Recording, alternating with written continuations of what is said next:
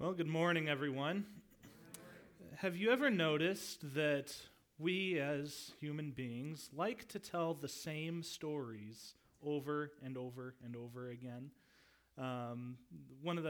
We just had Lloyd's funeral, and one of the great things about funerals is you can hear some of these stories that were told over and over and over again about these various lives. We all do it. We have all experienced various things that we like to talk about. I don't think there's anything necessarily wrong with that.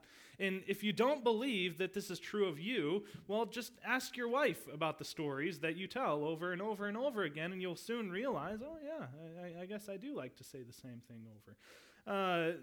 We like to do this. We enjoy this. And as Christians, we all have a unique story that we have likely told. The story of how we came to know the Lord. This is a story that we are often asked of when we meet a new Christian. You find out someone's a believer, and you know the question is coming, okay, how is it that you came to know the Lord? And we have the opportunity to share that testimony. Some of our stories may be very exciting and dramatic. Oh, I grew up in a hard family surrounded by all kinds of horrid things, drugs, whatever else it might have been. Or maybe I grew up in this wild-eyed cult that believed all kinds of strange things, and I was delivered from that. And maybe our stories aren't so exciting. Well, I grew up in a Christian family. My parents, in their faithfulness, explained the gospel to me, and I believed it at a young age. Well, regardless of the circumstances around the story, that story that we have is one of the most important things about us, because the story isn't ultimately about us. The story is about what God has done in and through and for us in drawing us to himself. The circumstances may all change, but at the heart of each one of our stories is a miraculous encounter with God that forever changed the course of our lives, forever changed our destinies. And these stories are very powerful things. And we're going to see an account of the Apostle Paul telling this story, giving his testimony in the book of Acts. So turn with me to Acts chapter 25. Acts chapter 25, and we're going to tackle a good-sized portion of Scripture this morning. We're going to read the rest of chapter 25 and the entirety of chapter 26, and I did the math. Last week, I did about 12 verses. This is almost 4 times as much, so if I take 4 times the amount of time this morning, you'll know why. It won't take that long, Lord willing. But anyway, Acts chapter 25, starting at verse 13. Now, when several days had passed, King Agrippa and Bernice arrived at Caesarea and greeted Festus. And while they were spending many days there, Festus laid Paul's case before the king, saying, "There is a man who is left as a prisoner by Felix. And when I was in Jerusalem, the chief priests and the elders of the Jews brought charges against him, asking for a sentence of condemnation against him. I answered them that it is not the custom of the Romans to hand over any man before the accused meets his accusers face to face and has an opportunity to make his defense against the charges. So after they had assembled here, I did not delay, but on the next day I took my seat on the judgment seat and ordered that the man be brought before me. When the accusers stood up, they were not bringing any charges against him for the evil deeds I was expecting. But they had some points of disagreement with him about their own religion and about a certain Jesus, a dead man whom Paul asserted to be alive. And being perplexed about how to investigate such matters, I was asked whether he was willing to go to Jerusalem and there be tried on these matters. But when Paul appealed to be held in custody for the emperor's decision, I ordered him to be kept in custody until I send him to Caesar. Then Agrippa said to Festus, I also would like to hear the man myself. Tomorrow, he said, you shall hear him. So on the next day, Agrippa came together with Bernice amid great pomp and entered the hall accompanied by the commanders and the prominent men of the city. At the order of Festus, Paul was brought in. And Festus said, King Agrippa, and all you gentlemen here present with us, you see this man about whom all the people of the Jews appealed to me, both at Jerusalem and here, loudly declaring that he ought not to live any longer. But I found that he had committed nothing worthy of death, and since he himself appealed to the emperor, I decided to send him. Yet I have nothing definite about him to write to my Lord. Therefore, I have brought him before you all, and especially before you, King Agrippa, so that after the investigation has taken place, I might have something to write. For it seemed absurd to me in sending a prisoner not to indicate also the charges against him. Now Agrippa said to Paul, You are permitted to speak for yourself. Then Paul, stretching out his hand, began to make his defense. Concerning all the things of which I am accused by the Jews, I regard myself blessed, King Agrippa, that I am about to make my defense before you today, especially because you are an expert in all customs and questions among the Jews. Therefore I beg you to listen to me patiently. So that all Jews know my manner of life from my youth, which from the beginning was spent among my own nation at Jerusalem, since they have known about me for a long time, if they are willing to testify that I lived as a Pharisee according to the strictest sect of our religion.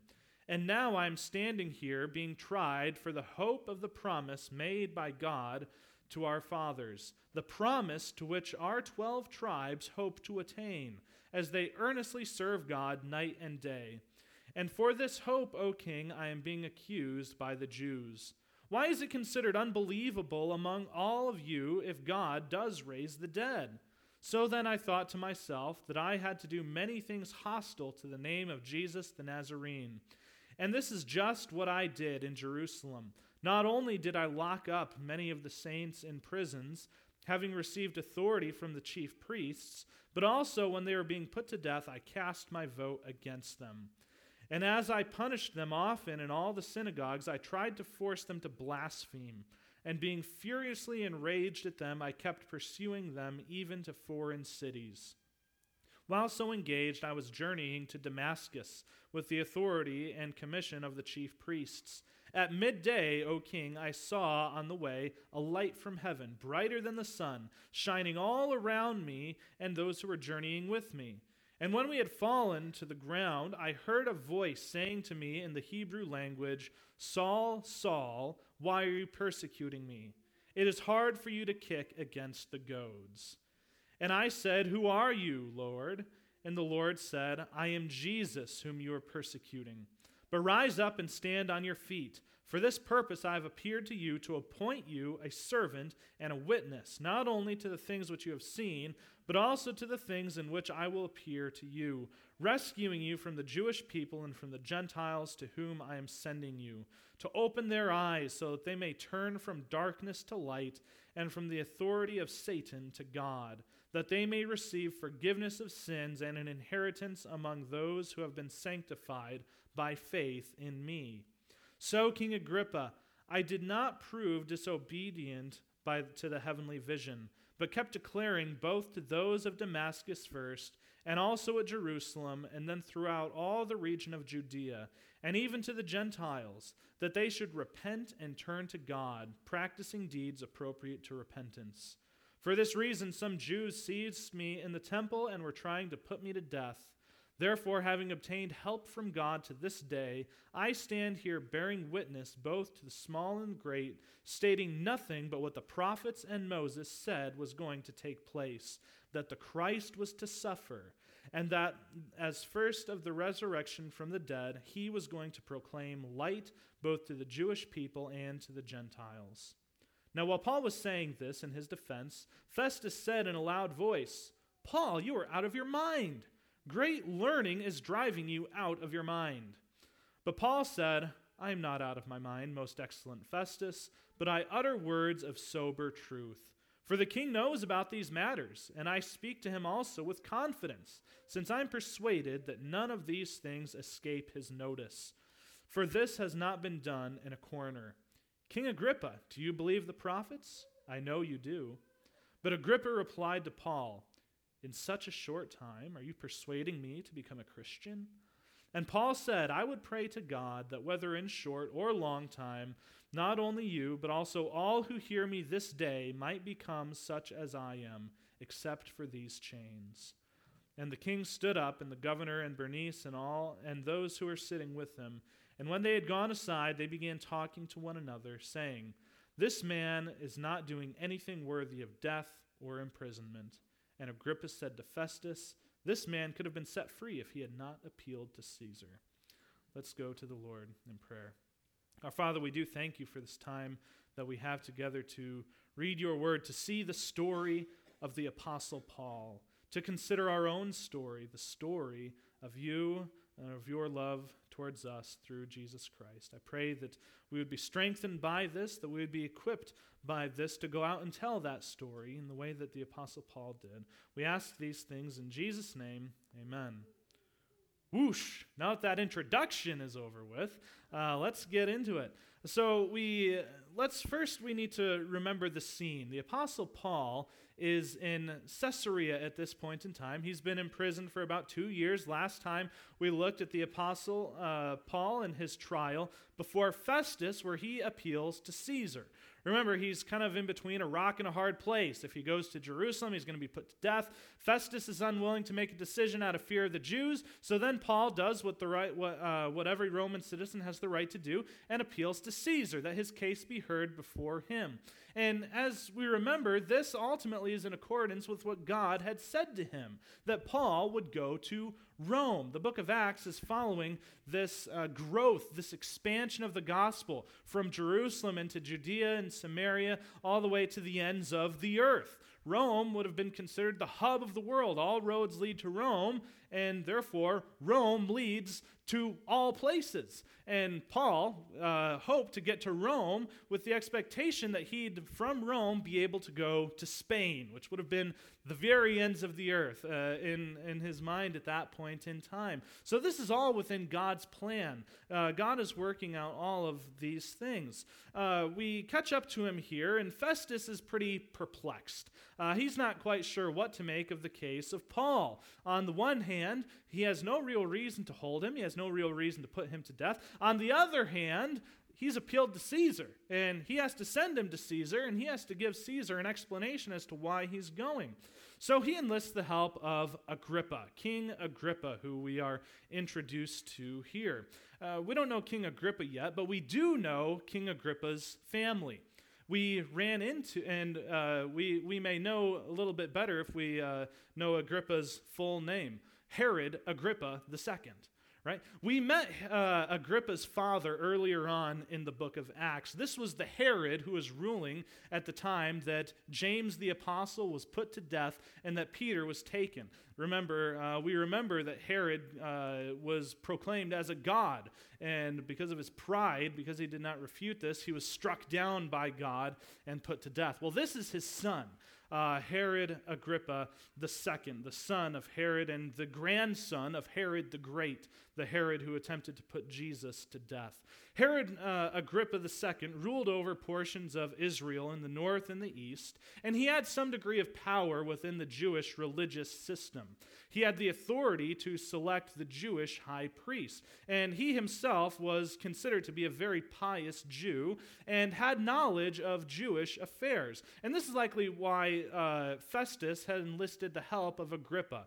The question seemed to be a matter regarding Jewish law, Jewish belief, and because Agrippa had some understanding of that, perhaps Agrippa could help Festus understand what exactly the controversy was so he can give some reason that he is sending Paul to Caesar. And with Herod Agrippa is his sister Bernice. This sister was widowed after her husband, who was also her uncle, died a couple years earlier. After she was widowed, she went to live with her brother Agrippa. And this move, came all kinds of rampant rumors of an incestuous affair between the two. rumors that, well, we know the family history and we know their marital practices, so we may be able to assume that there may have been some truth to that. So they're quite the interesting couple, and they're there visiting Caesarea in order to show their respect to Festus, this newly appointed governor. So he takes the opportunity to bring the case of Paul before Agrippa, and Agrippa agrees. So we continue on. The next day, an audience is held. Verse 23 sets the scene for us. On the next day, Agrippa came together with Bernice amid great pomp and entered the hall accompanied by the commanders and the prominent men of the city. At the order of Festus, Paul was brought in. So this isn't just a private meeting. Agrippa doesn't just go down to Paul's cell to hear his story. What we have here really is a grand affair. They're in Herod's former palace, so this great majestic building. They go to the auditorium at this place, and we have to imagine, all kinds of seats, all kinds of statues, lush colors and things like that. And we see that this occasion brought all kinds of very prominent people. Commanders and prominent men of the city were brought in so that they could hear the testimony of Paul. So we can almost picture almost like a very sophisticated party, right? Perhaps there's a band that is playing and giving entertainment. Maybe there's waitresses walking around with their hors d'oeuvres, handing them out to people, right? We may have some idea of what this looked like. Luke describes it as great pomp. So Agrippa is probably in his scarlet robes of the king. Festus probably in his red robes of the governor. And Bernice probably dressed to the nines. Everyone's in their Sunday best. And in the midst of this great pomp walks in the Apostle Paul. Now, Paul, by all accounts, was certainly not the most impressive person to look at. I'm sure. The Corinthians, one of the charges that was laid up against the Apostle Paul is, he sounds high and mighty and powerful in his letters, but in person, that guy's just a weak little wimp, right? The power that he had in his letters is not present in his person. We have one description of the Apostle Paul. It's in extra biblical literature. We can't necessarily take it for granted, but this is how Paul is described in one source. A man of little stature, thin hair upon his head, crooked in the legs, a good state of body, with eyebrows joining, a nose somewhat hooked, full of grace. Now, what an unlikely place for such an unlikely person to be, standing before the most powerful men in the region with the opportunity to share the reason of why he is there. And this is ultimately in fulfillment of the scriptures, of what Jesus had told his followers. Jesus in Luke's gospel says, "Before all these things, they will lay their hands on you and will persecute you, delivering you to the synagogues and prisons, bringing you before kings and governors for my name's sake." And what's the purpose of this? It will lead to an opportunity for your testimony. So why are you here? Why are you brought before these people? So that you can testify of Jesus. And this is what Paul was even told when he was first called. The Lord said to him, Ananias, remember, Paul told the Lord told this man to go collect the Apostle Paul. This is before he was the Apostle Paul. This is when he was still persecuting the church. Ananias says, "You know who this guy is, right?" And this is the Lord's reply: "Go, for he is a chosen instrument of mine to bear my name before the Gentiles and kings and the sons of Israel." So what incredibly unlikely circumstances, and yet these are the circumstances that God himself has orchestrated. Now, we may find ourselves too in similar circumstance. I'm not going to say we're all going to be brought before kings and rulers and things like that, but we do know that God does give us opportunities to testify, opportunities to share of what Jesus has done. And these opportunities may be in very intimidating circumstances, right? There may be people who are in power over us, people who are in higher positions over us, people maybe in a higher class than we are, people who we may otherwise be very intimidated by. And when opportunities to share, to give our testimony arise, something that I can only say this about myself, something that I can be very good at is talking myself out of it, right? Talking myself out of it. Now, this really isn't the right time. This really isn't the right place. I mean, these really aren't the right people. This person's way too sophisticated, way too uppity, whatever else. They're not going to be interested. They're not going to be listening to me. We're very good at trying to shut the doors that God opens for us in order to do this. But, and we see here, we're very good at saying this isn't the right time, this isn't the right place, and these aren't the right people. Well, for the Apostle Paul, this was hardly the right time. And this was hardly the right place. And these were hardly the right people to be sharing this before. Remember, the whole goal is we need something to write to Rome as we send him there as a prisoner. That's their goal. Paul's goal was, hey, I'm going to tell them about Jesus. And that's what leads into his testimony. Paul begins to share his testimony. He begins his story with his resume, explaining who he is, right? We read Paul say that concerning these things, I make my defense to you today, and he appeals to the fact that he is a Jew, right? And he appeals to the fact that all Jews know that he is a Jew. He's a devout Jew. He's been a Jew his entire life, and the Jews living in Jerusalem could even attest to this. Not only was he Jewish, but he was a Pharisee of the strictest sect of Judaism, the most pious expression of Judaism you could find at the time, right? You want to find the super Jews, the people who knew just about everything you could need to know, you want to find a Pharisee. And Paul said, I was that guy. So he really was, the Jews who had brought him in, he really was just like them. And then he states the reason for his trial. And the reason for his trial is ultimately that he believed in the promise that God had made to the people. He believed in the promises that God had made and the hope that was held by all devout Jews, right? Verse 6, and now I'm standing here being tried for the hope of the promise made by God to our fathers, the promises to which our 12 tribes hope to attain, as they earnestly serve God night and day, and for this hope I am being accused of the Jews. So Paul's saying, I did not deviate from what was taught to me. I did not deviate from what the fathers had to say. Rather, I am being prosecuted for this very reason, because of my hope in what God had said in the Scriptures. A hope in life after death that is found ultimately through Christ. The idea of a resurrection is not a New Testament belief. It's taught in the New Testament, but it didn't come from the New Testament. The idea of the resurrection from the dead is found way back in the Old Testament, way back in the earliest books.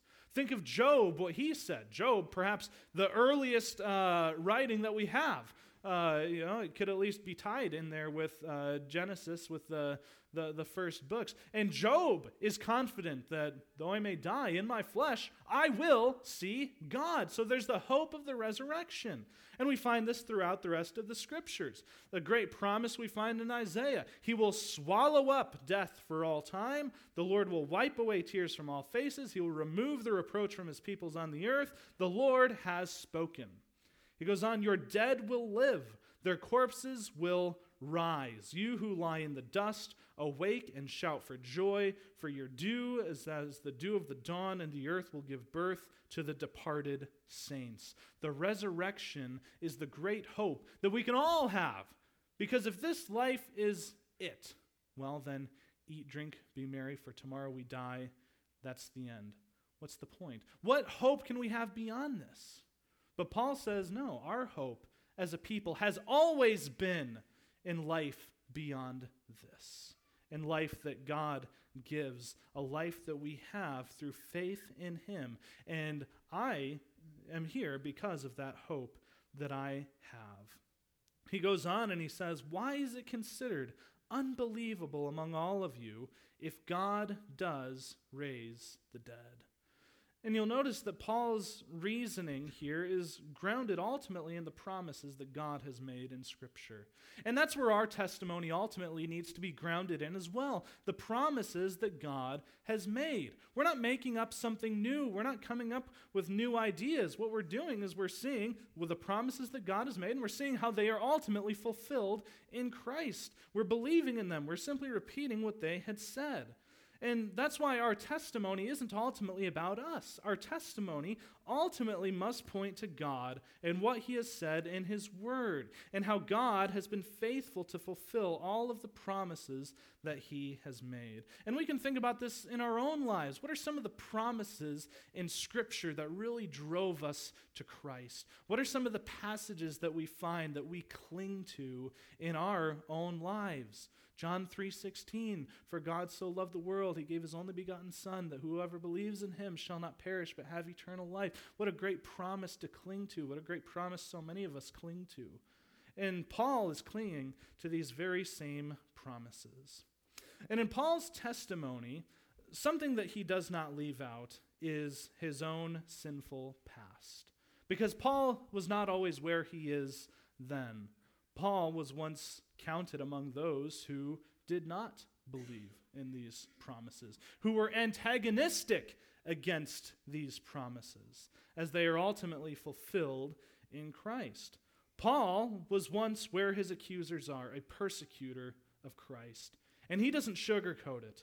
He describes his hostility to Christ. It was Paul's desire ultimately that the name of Christ be wiped off the face of the earth. And he describes the wicked and horrible actions that he committed against the saints of God. Cast them in prison, cast his vote for their deaths, chased them out of town, and when they ran, he chased after them all the more, tried to force them to blaspheme. Paul was a horrid, wicked sinner, and he knew it.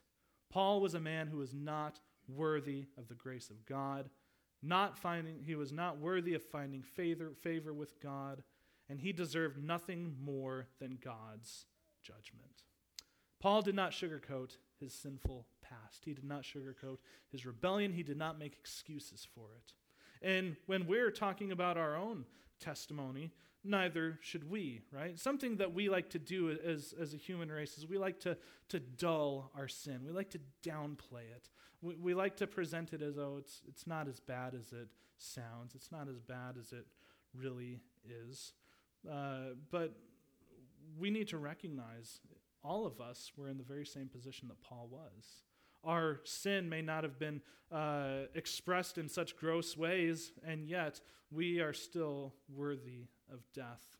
We don't need to necessarily get into the gory details, but we can't downplay what we have been saved from. In a world saturated with sin, we tend to forget the severity of it, but that's not what Paul does, and that's not what we can do, especially as we consider what we have been rescued from. So, this is where Paul was. This is where we were. But what changed? Well, an encounter with Jesus. It is when Paul was on the way, chasing these Christians, which he had driven out of town, on the road to Damascus, that he has knocked off his horse and confronted with the risen Lord Jesus. Saul in this case, why are you persecuting me? It is hard for you to kick against the goads. And this is kind of an interesting picture, kicking against the goads. Some people may describe it as, Paul's conscience was really aggravating him as he did this. There was something in him telling him that this was wrong, and it was a very painful thing for him to do this. That maybe, but the picture that's presented here, kicking against the goads, that's something that an ox would do. An ox, as it's being trained to plow or whatever else it would be, in order to keep that ox in line, the person driving the ox would have a goad, a long, sharp stick. And the ox would try to kick off his harness and things along these lines. And in order to keep that ox in order, the driver would use the stick, hold it behind the ox's foot, so then it would prick itself, hopefully, ultimately, to become obedient. Well, in a way, this is what Paul was doing in his life. By persecuting Christians, Paul was actively working against the will of God that he believed that he was serving. Just as an ox is working against the will of his master when he kicks and fights only to find his heel struck by a goad, Paul, in the same way, is fighting against God's will in his life, the same way that an unruly beast fights against the goads of his master. And then Jesus is saying, it's hard for you to do this. Do not kick against the goads. It is hard for you to kick against the goads because God ultimately had a different purpose for Paul. And that purpose that he had for Paul was to appoint him as a witness to the Gentiles. In fact, this is the reason that Paul was born. Right? This wasn't just a snap decision on the part of the Lord. This wasn't the Lord saying, who's out there that I could choose? That Apostle Paul guy, he seems pretty zealous. Maybe I can turn him around. No. Paul recognizes that I was born for this very purpose. This is why I'm here on this earth, to walk according to the will of my master. In Galatians chapter 1, verses 15 and 16, Paul says, God set me apart even from my mother's womb and called me through his grace and was pleased to reveal his Son to me that I might preach him among the Gentiles. What an amazing thing, especially when we consider the sinful past of Paul. And God did this in spite of that rebellion. And in fact, that rebellion, even in Paul's past life, had the purpose in God showing his grace at that present time. And that's exactly what Paul says to Timothy. He says, I thank Christ Jesus our Lord, who strengthened me because he considered me faithful, putting me into service, even though I was formerly a blasphemer and a persecutor and a violent aggressor. Yet I was shown mercy, because I acted ignorantly and in unbelief. And the grace of our Lord was more abundant with the faith and love which are found in Christ Jesus. It is a trustworthy statement deserving full acceptance, that Christ Jesus came into the world to save sinners, among whom I am foremost of all. Yet for this reason I found mercy, so that in me as the foremost of sinners, Jesus Christ might demonstrate his perfect patience as an example for those who would believe in him for eternal life. And isn't that the place we find ourselves? Sinners before God, and yet Paul says, look at me, and look at the grace of God that completely overwhelms my sin. And you can know that this is true of you as well through faith in Christ. Conversion to Christ isn't simply turning over a new leaf, right? It's not embracing a new philosophy. It's not deciding on a better way of life. It's not just filling up your Sunday morning because you don't have anything better to do. Coming to Christ ultimately isn't a change that we make. It's a change that God makes in us, for his own glory and for his own purposes. And we can certainly talk about the means that God uses to bring this change about, right? Godly parents pouring the gospel into us, a preacher, an evangelist sharing the good news with us, a Bible camp, a gospel tract, in Paul's case, literally getting knocked down by the risen Lord Jesus. We can talk about all of these things, but we need to recognize that every single conversion ultimately is a supernatural work that God has done in us. In John's gospel, John tells us, but as many as received him, to them he gave the right to become children of God, even to those who believe in his name, who were born not of blood, nor of the will of the flesh, nor of the will of man, but of God. If you have come to faith in Christ, you have been born of God. That's something that God did to you. Ezekiel makes it even more plain. God says, I will sprinkle clean water on you, and you will be clean. I will cleanse you from all your filthiness and your idols. Moreover, I will give you a new heart and put a new spirit within you. I will remove the heart of stone from your flesh and give you a heart of flesh. I will put my spirit within you and cause you to walk in my statutes, and you will be careful to observe my ordinances. It's all about what God has done in changing me. That's why my testimony is ultimately a testimony of God and his faithfulness and his love. So we continue reading. How does Paul respond to this change? How does Paul respond to this radical new call that he has received? So, King Agrippa, verse 19, I did not prove disobedient to the heavenly vision. So how is it that Paul ended up where he is? Well, ultimately because he walked in obedience to God and to the purposes that God has placed on his life. His kicking against the goads has ended. He's now walking in obedience to the call that God has made. And we see his obedience immediately after his conversion. What's the first thing that he does after he can see when he gets to Damascus? Well, he begins to go to the synagogues and says, Jesus is the Christ. Right? So we see this change. He calls on people to repent and turn to Christ and then to act according to that newfound faith that they have. Just like Paul's, and for us, we can recognize too, just as Paul's salvation story is tied with a change of his life, with a change in his direction, our salvation story, well, we recognize that it wouldn't be much if it wasn't accompanied with that lasting change, with that evidence of change.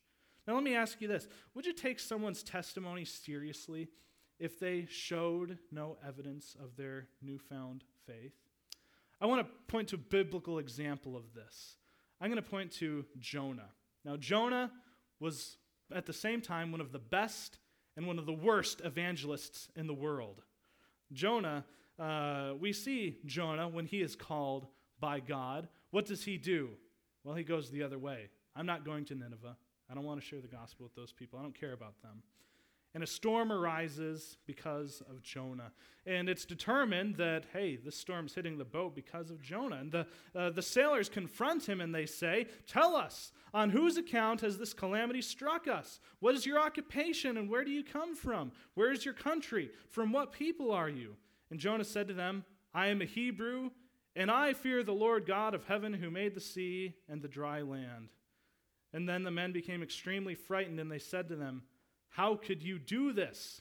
For the men knew that he was fleeing from the presence of the Lord because he had told them.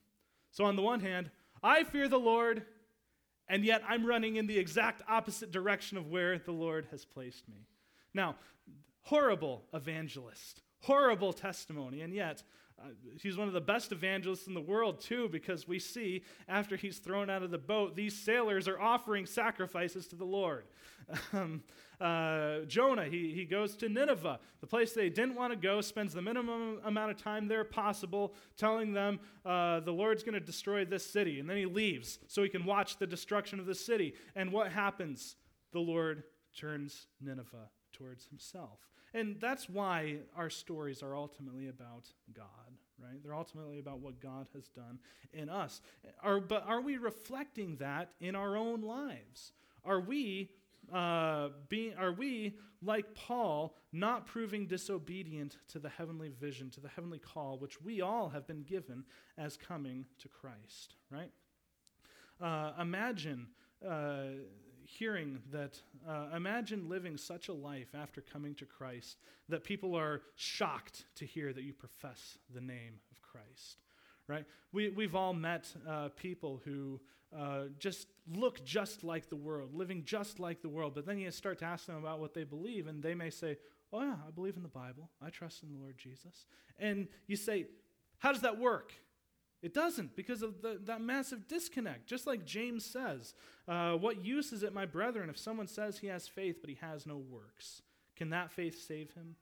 Even so, faith, if it has no works, is dead, being by itself. But are you willing to recognize, you foolish fellow, that faith without works is useless? This is not a charge that could be brought against the Apostle Paul. His life lined up with his testimony. How does that look for us?